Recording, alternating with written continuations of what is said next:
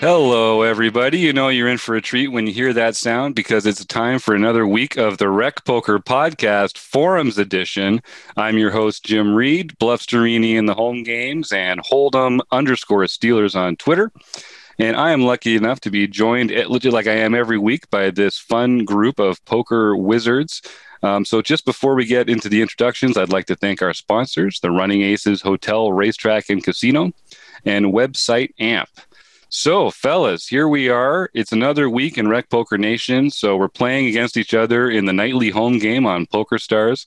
We've taken a hand from the Rec Poker forums, and we're going to talk about it here tonight. And to join me to talk about it here tonight, fellas, why don't you take a moment to introduce yourselves? I'm Chris Jones. I'm 5x5 on PokerStars and Twitter. I'm John Somsky. I'm Poker Geek MN everywhere. And I'm Rob Washam, and I'm Radman50 everywhere. And they are part of Rec Poker Nation. They are the panel. It's a rotating group we get through here. And we are going to look today at a post by our user Jamin96, who's my buddy Ben from the East Coast up here in Canada, another Canuckian.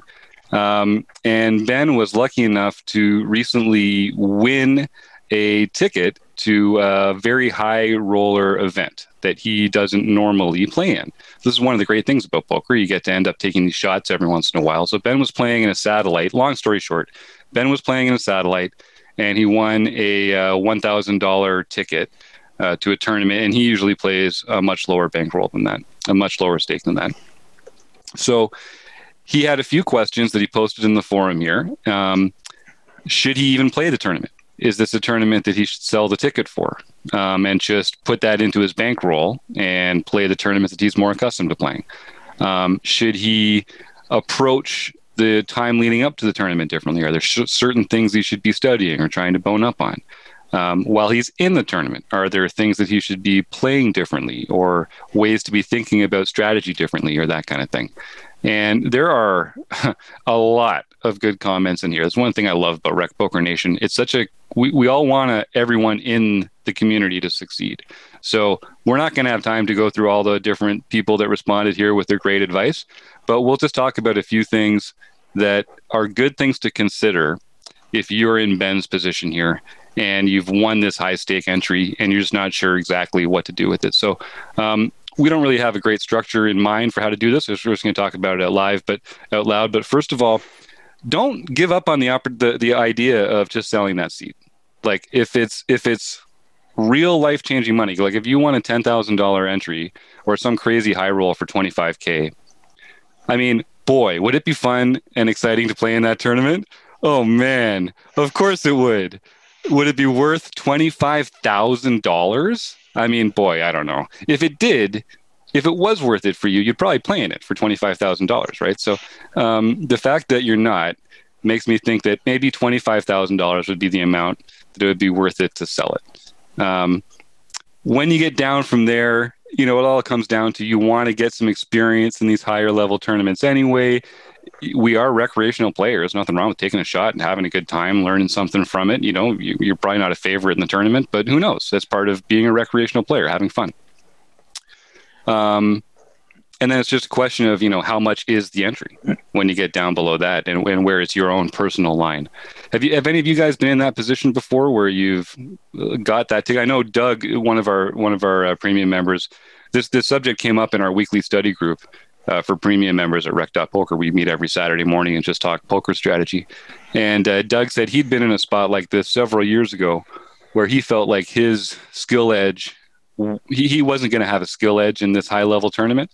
So he just sold it, felt great about it, continued to crush the lower-level tournaments. And, you know, I'm sure he always wonders what would have happened if he binked that big one. But he felt like that was a good decision. Have you guys been in that spot or have you had a friend that you've counseled like that? You can see the picture on the screen right now. That's me sitting at the World Series of Poker main event. Yeah. So I won that ticket and I decided to play it. I made it to day 2, but I didn't get the money.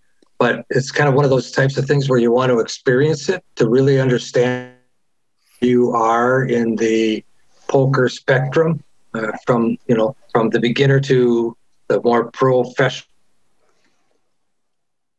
player to feel what it's like to be in that situation. I think it's a good indicator of where you're at and what you need to work on. And if it hadn't been, so if you can do it for free or cheaply, yeah, I like that, Rob. And Rob, if it's worthwhile. If it hadn't been the main event, would that have changed your thinking on that when it came to whether to play or not? No, I don't think so. I think I would have. No, I think I would have either way. I think it's important to understand where you are, I think, and to stretch yourself a little bit. If you're always playing tournaments that you're comfortable in, you're not going to know where you need to work. I guess you're never going to know what you need to work on to get to that next level.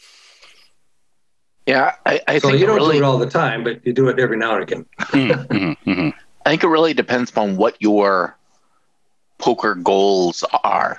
I mean, if you're actually making money from poker, then you should never satellite into a tournament and play it that you aren't comfortable direct buying into it if you don't have the bankroll for it. Because once you've got it, if you can sell that seat, then that's cash. And at that point, it's your decision to play in it.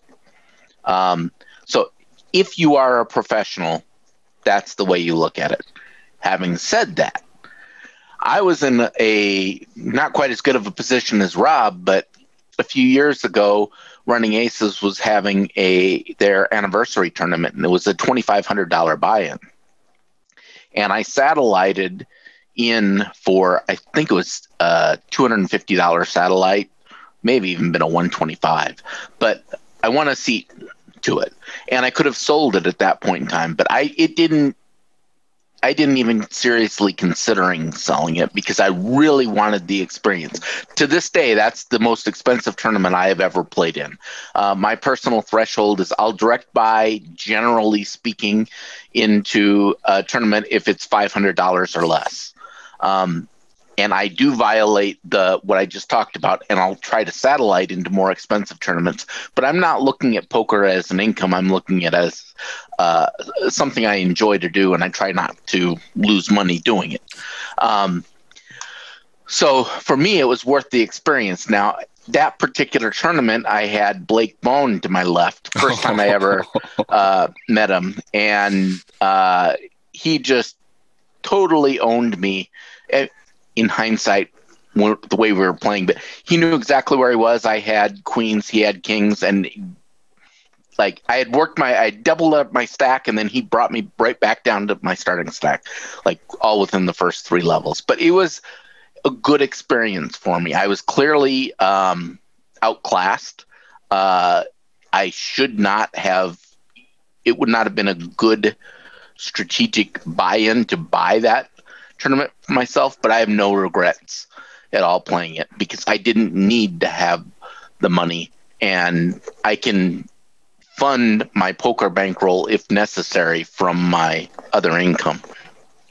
So that's the way I looked at it. Yeah, and one of the great comments that came out in the forum was, you don't actually have to take that binary approach to it. Have you considered selling action?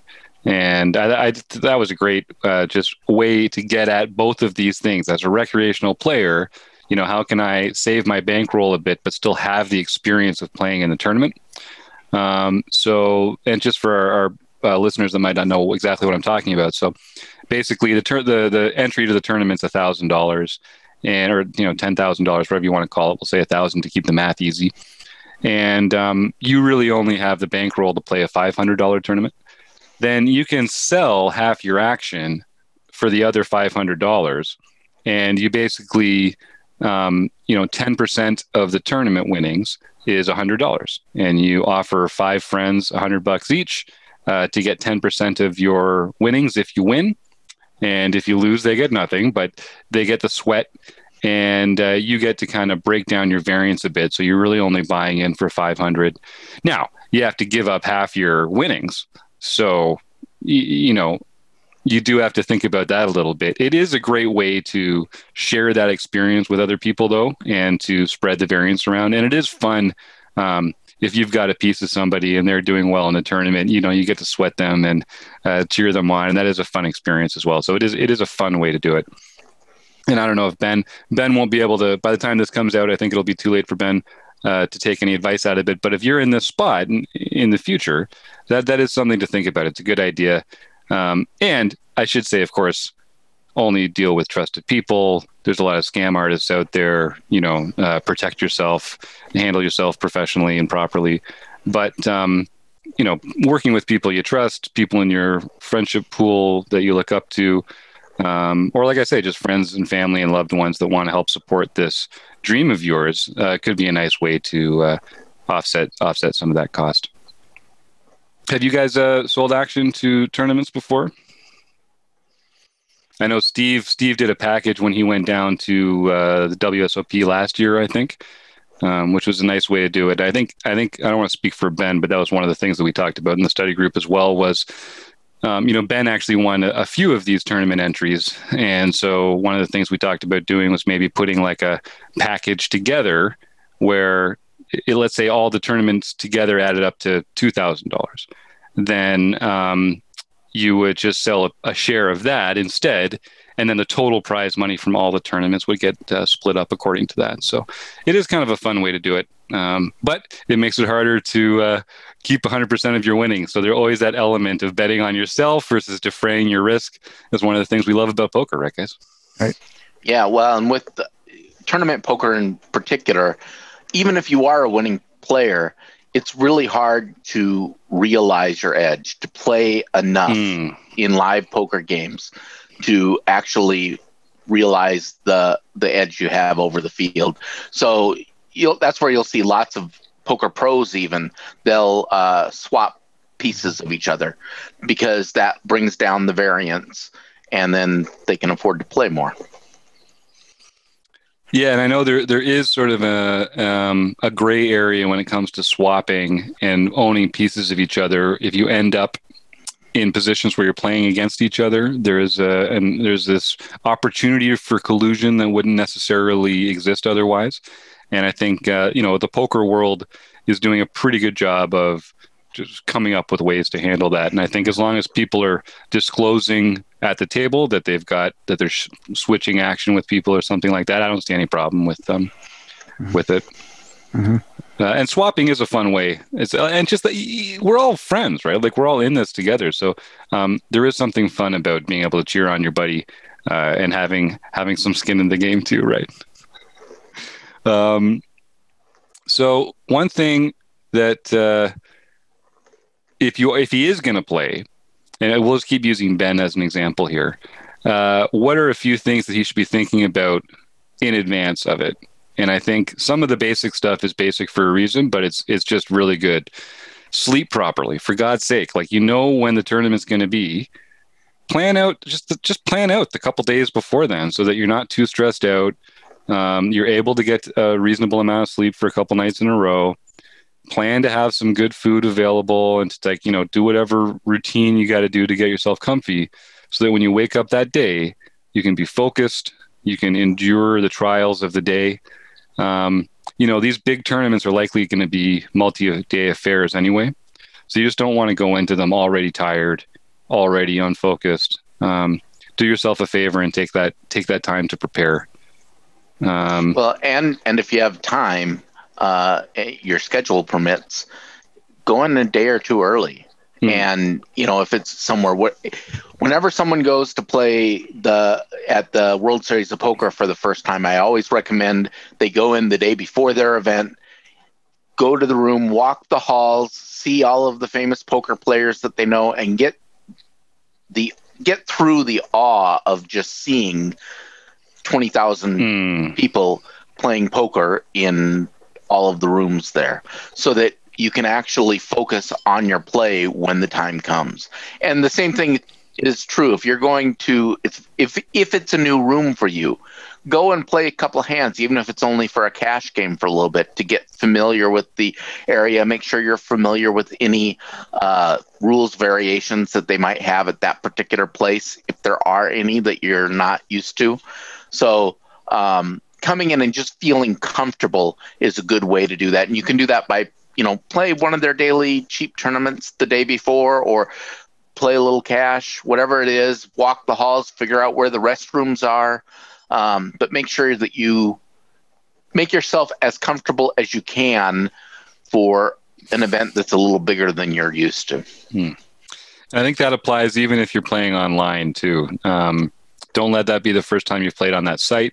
All the different site softwares have different weird buttons, and, the menus are in weird spots and stuff like that. Familiarize yourself with it, and all the other stuff too.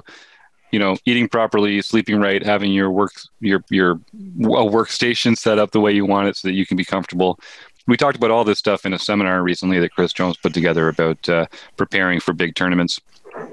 And a lot of it just comes down to put yourself in a position where you can make good decisions, right? I mean, that's all poker is. Range people well, pay attention to the right things, and give yourself every opportunity to succeed. Yeah, and I think the other thing is, like, just on the felt, anytime you're going up in stakes, you're gonna encounter much more competent play. You're just going to encounter players who are not letting you get away with some of the things that you might be used to at the stake level that you're playing at. Like I can 3-bet a little wider because nobody's going to play back at me. Or maybe I've gotten used to, calling with some speculative hands because, let's just see where we land and nobody's going to punish me for it. And you're going to, the more you go up in stakes, the more those kinds of spots are going to come up. And so if you're going to take that shot, you really need to start basically, you're not as scared of any of your opponents, but you need to assume a competence level that maybe you're not used to, and maybe start to think about how that changes your strategy. Does that make me, am I going to approach this tournament? Am I going to play, much tighter than I normally play? Am I going to play much, looser than I normally play? How am I going to approach certain situations, certain textures? Really starting to think about how you approach this, knowing or thinking that you're going to have players like Blake Bond sitting around you. Like how is that going to influence how I approach these hands? Yeah, and on that note, there's two things that I always think about when I'm considering entering a tournament where I don't feel like I have a skill edge. So I guess three things, because the first thing is, why am I entering this tournament?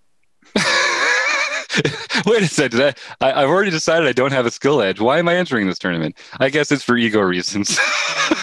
So then once I've decided that I'm going to enter the tournament, obviously we joke, but one thing is you should be playing in tournaments where you have a skill edge. That's what game selection is really important, but that's not what we're talking about here. We're talking about a spot where you found yourself in a position to play a big tournament for free. The fact that it's a tournament that you wouldn't play normally tells us that you don't have a skill edge in that game. So the question is now, how do I negate the skill edge of the field relative to my play? So there's two ways to do that. The first, and someone mentions here in the forum post as well, the deeper these tournaments get, the more expensive the entry gets. Typically, the deeper the tournaments get and the better the structure. So you're going to start with more chips, and you're going to have more chips for longer. So that means two things. One, big stacks are the skilled player's friend. All right, they're not your friend. If you feel like you're giving up a skill edge, having a big stack doesn't really help you. It's the other players that are going to use the bottom of your stack better than you are. You're going to be using those first 50 big blinds just as well as they are, but you're going to be making more mistakes 200 big blinds deep than they are. So someone in our study group, Kim at PetVet, one of our technicians here at Rec.Poker, said one good way to think about that is you might consider late regging to this tournament, because you're going to have a shorter stack and you're just not going to be able to make as expensive mistakes. So that's something to think about. There is a trade-off there, because usually what happens is the better tournament players last longer than the worst tournament players. So if you late reg, generally what's happened is, more of the worst players have left the tournament by the time you get there. So the opportunity cost for late regging is that you don't have the chance to win pots from players that are making the kind of mistakes in the first few levels, and they're just not going to be around in those later levels. So there's a trade-off there, and I'm not sure there's a cookie cutter right answer for that. It's probably very tournament dependent. It's probably very you dependent, but there's a trade-off there that you might consider.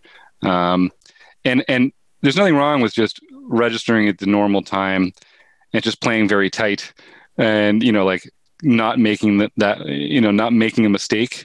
But you're not really going to be playing your best poker if you do that. And you kind of, if you don't, so the second thing about when you feel like you're giving up a skill edge on the field is to embrace volatility.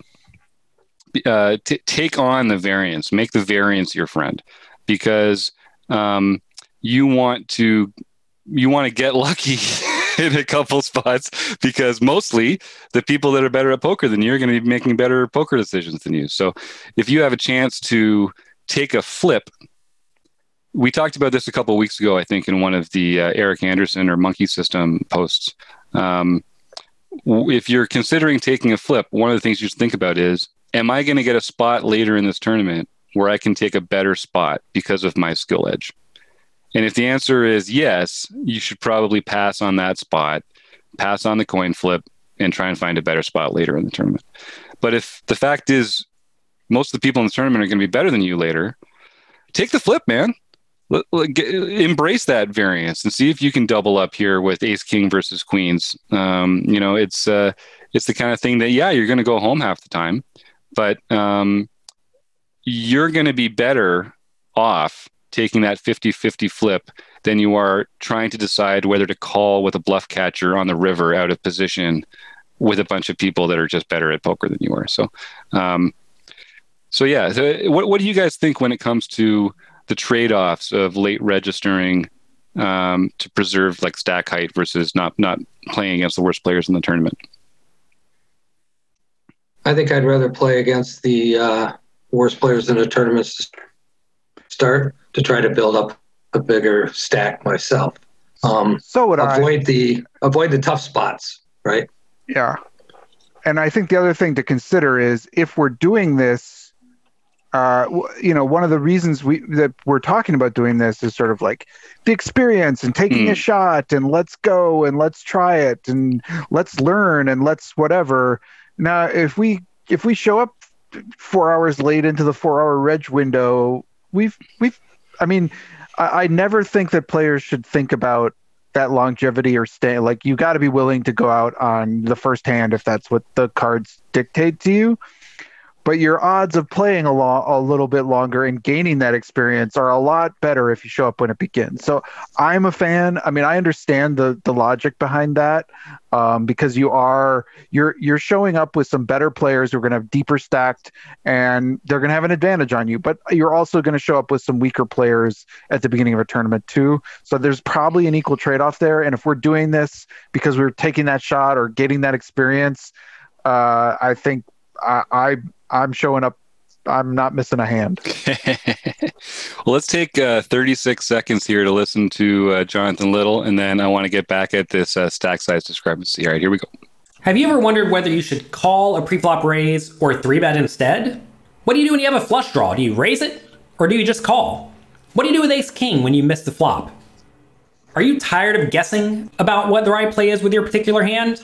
Well, my name is Jonathan Little, and I am a 2-time World Poker Tour champion and creator of PokerCoaching.com, where we offer over 1,000 interactive hand quizzes where you play a hand and then get real-time feedback from our world-class pros.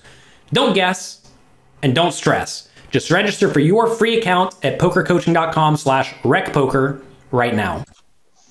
He does make it sound good, that Jonathan Little.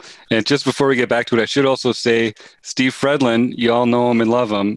He helps small business owners every day. So if you or someone you know is a small business owner, go to smallbusiness.com and see if there's a way for you to work with Steve. I'm sure he can help you out. So here we are. We're talking about how to defend yourself in these tournaments where you feel like you're giving up a skill edge.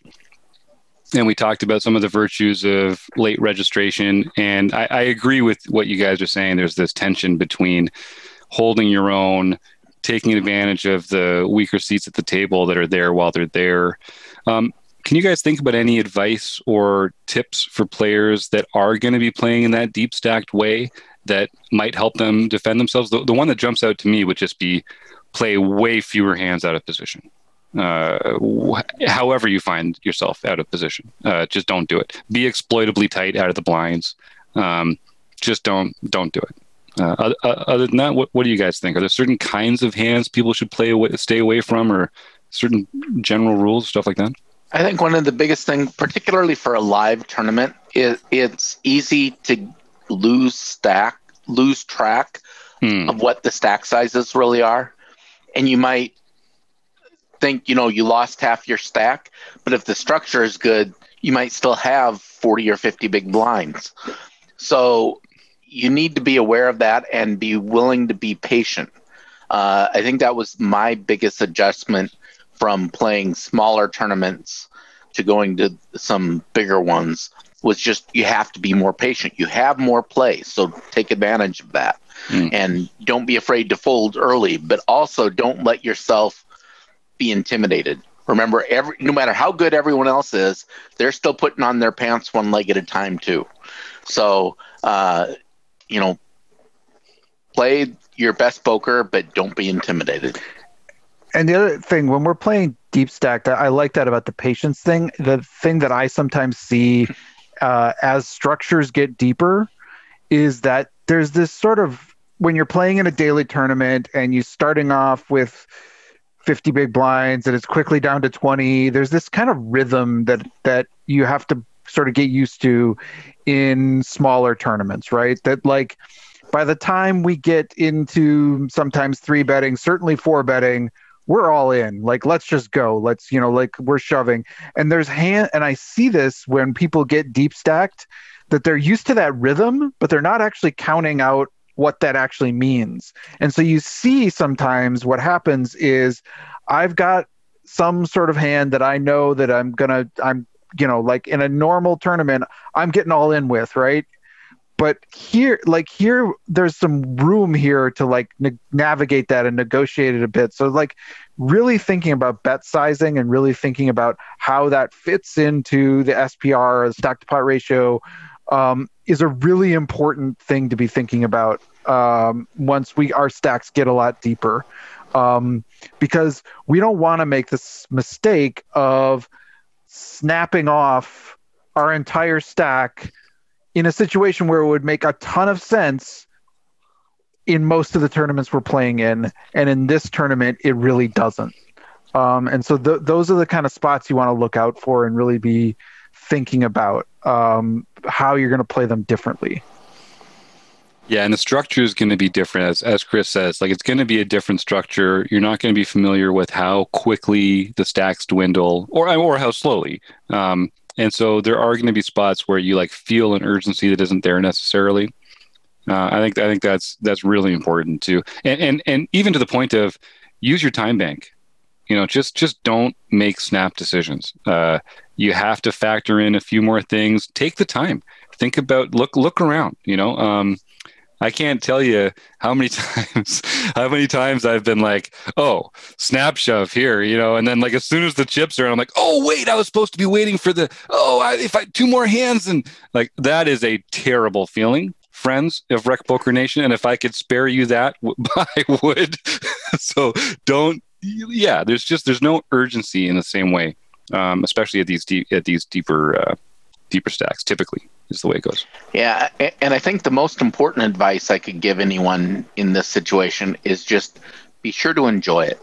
I mean, you've already decided that you're not taking this You're not playing this tournament because you think it is good for your bankroll.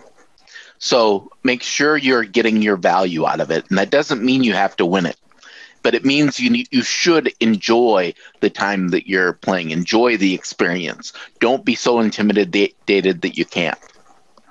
Yeah, it's so true. I mean, that's what we're here for, right? And I think that's part of what you should be doing there, is having the life experience and enjoying it, and making it part of what makes you a better poker player in the future too, right? Yep. And one last thing about that, because I think the first time I played in a tournament that was like a bigger stake than I was used to, and I was, I probably shouldn't have been in it. Like I satellited in. I was in the same situation. Like I satellited in to the MSPT. I said, I'm doing this. Let's go. But I think I had some of the strategic framework where I felt like I was not a favorite in there, but I felt comfortable. I felt like my strategic game was fine, but I was intimidated, and it affected the way that I played, to the point. And part of what it affected me was I cared, I cared what the other people at that table thought of me. Like I wanted to not sort of make these giant mistakes, and it ended up sort of making my game I took less chances. I became more passive. I was like, I'm just not going to make this mistake. I don't want anyone to be whispering under their breath, oh, look at this donkey. What's and it really did affect the way I played. And so I just think part of that enjoying it is play your game too. Don't let the stakes and the thing that you're trying to take this chance make you sort of nervous about what other people are thinking of you, because that's what's going to lead them thinking you aren't playing that well in the first place. And I mean, you said it perfectly, right? And you end up making the kind of adjustments that you shouldn't be making to your game. Especially in these situations where we talked about, where you feel like you're giving up a skill edge against the field. The last thing you should be doing is playing straightforward, like passive, wait until I hit it, poker, because they're going to be better at knowing your play than you are knowing theirs, so they're going to be able to sniff you out on that. But that second point that we talked about earlier, you're not increasing the volatility, increasing the variance in your game. And so just before we go, I want to talk about that a little bit. So there's two real obvious ways to increase the variance in your game, which is to shove a lot and call a lot of shoves. So I don't necessarily advocate for that my playing style does seem to mimic that from time to time, but can you guys think about some other ways? I mean, you could go step a little bit before that and maybe 3-bet more. You could defend more from the blinds. You could, there's other ways to do that besides just getting all your chips in the middle. Well, I can't wait to find. Yeah, so go ahead. So one of the things, the bigger the skill edge you have, the bigger the smaller the stack to pot ratio, or whatever, the bigger the stacks favor the bigger edge. So what you probably want to do is don't do as much small ball as you might normally play. Instead of doing the 2.2x, go ahead and make it 2.7, or maybe even do 3x openings. And that's going to be okay for this tournament, and that will decrease your opponent's edge that they have over you. Yeah, I think that's great advice. Lower the SPR, and then also be thoughtful in that case about the hands that you're putting in your opening range, because you're going to be playing lower SPR pots, so you want to have the kind of hands that are going to perform well in those spots. And Chris made an excellent point here as well about other ways to inject aggression or volatility into the game. Don't always have to involve putting your very last chip in the middle. And so 3-betting is just a great way to do that. Now, this is going to be a group typically that's very familiar with 3-betting. So, we're not saying get it a line, but we're saying when you have the choice between, and we're not saying take negative EV decisions either. Don't ever take a negative EV play. But if you can take a spot that's kind of tied between a passive and an aggressive action, you're more inclined to take that aggressive action when you don't feel like you have a skill edge to preserve for later in the tournament. So that's all really good stuff. What other tips would we give to Ben or someone like him who's getting ready to take this shot? So consider whether you should play or not. Consider if you want to defray the cost by selling some action, and find the right people to do that with. I don't know if maybe people haven't heard of markup. It's just a way of capturing other costs associated with. So let's say we'll just talk about this quickly, and then we'll let it go. In the earlier example, there was a tournament for $1,000, and we were charging $100 for 10% of the tournament. If we felt like we had a real high skill edge and that we were more than average likely to win money in the tournament, then we could charge 1.1 or 1.2 markup on our action. And what that means is that instead of $100, it would be $110 or $120 for that same 10%. So if you sold your entire tournament at 1.2, you could sell 100% of the action for a $1,000 tournament for $1,200. And there are professionals out there that just grind the rake essentially on that, and they'll just sell 100% of their action at 1.2. They can live off that $200 per tournament, and all they need to do is, perform well enough that they can still sell action, and they kind of got it made. Other times, people will add markup if there are costs associated with the tournament, like travel or lodging. Or other things like that have to be factored into their buy-in, essentially. But if you're just starting out, just offer 1-to-1 and just tell your friends, this much is 10% is 10%, and get some experience with that. Especially in a tournament where you think you don't have a skill edge, that would not be one I would start selling markup in. Yeah, good point. Yeah. And they actually, there are hard to sell. There are exchanges set up now. I mean, the world's come a long way. I don't want to advocate for any because I don't know them well enough, but you can sell your action at a loss. You can sell your action at 0.9 because you understand that you're giving up a skill edge, but you still want to have your tournament subsidized. And, there's nothing wrong with that at all. Yeah. If you want to you want to get in this tournament, it's worth paying a little to do it. Sell it at 0.9 and eat a little bit of that rake to get in there, but it won't cost you as much, and it's fun. Mm-hmm. It is fun. I mean, it's fun, isn't it? For God's sake. For sure. All right. Well, thanks everyone for joining me this week. Rob Washam, John Somsky, and Chris Jones. I want to thank Ben for putting the awesome post out there. And of course, Running Aces Hotel, Racetrack, and Casino. Thank you so much. Good night.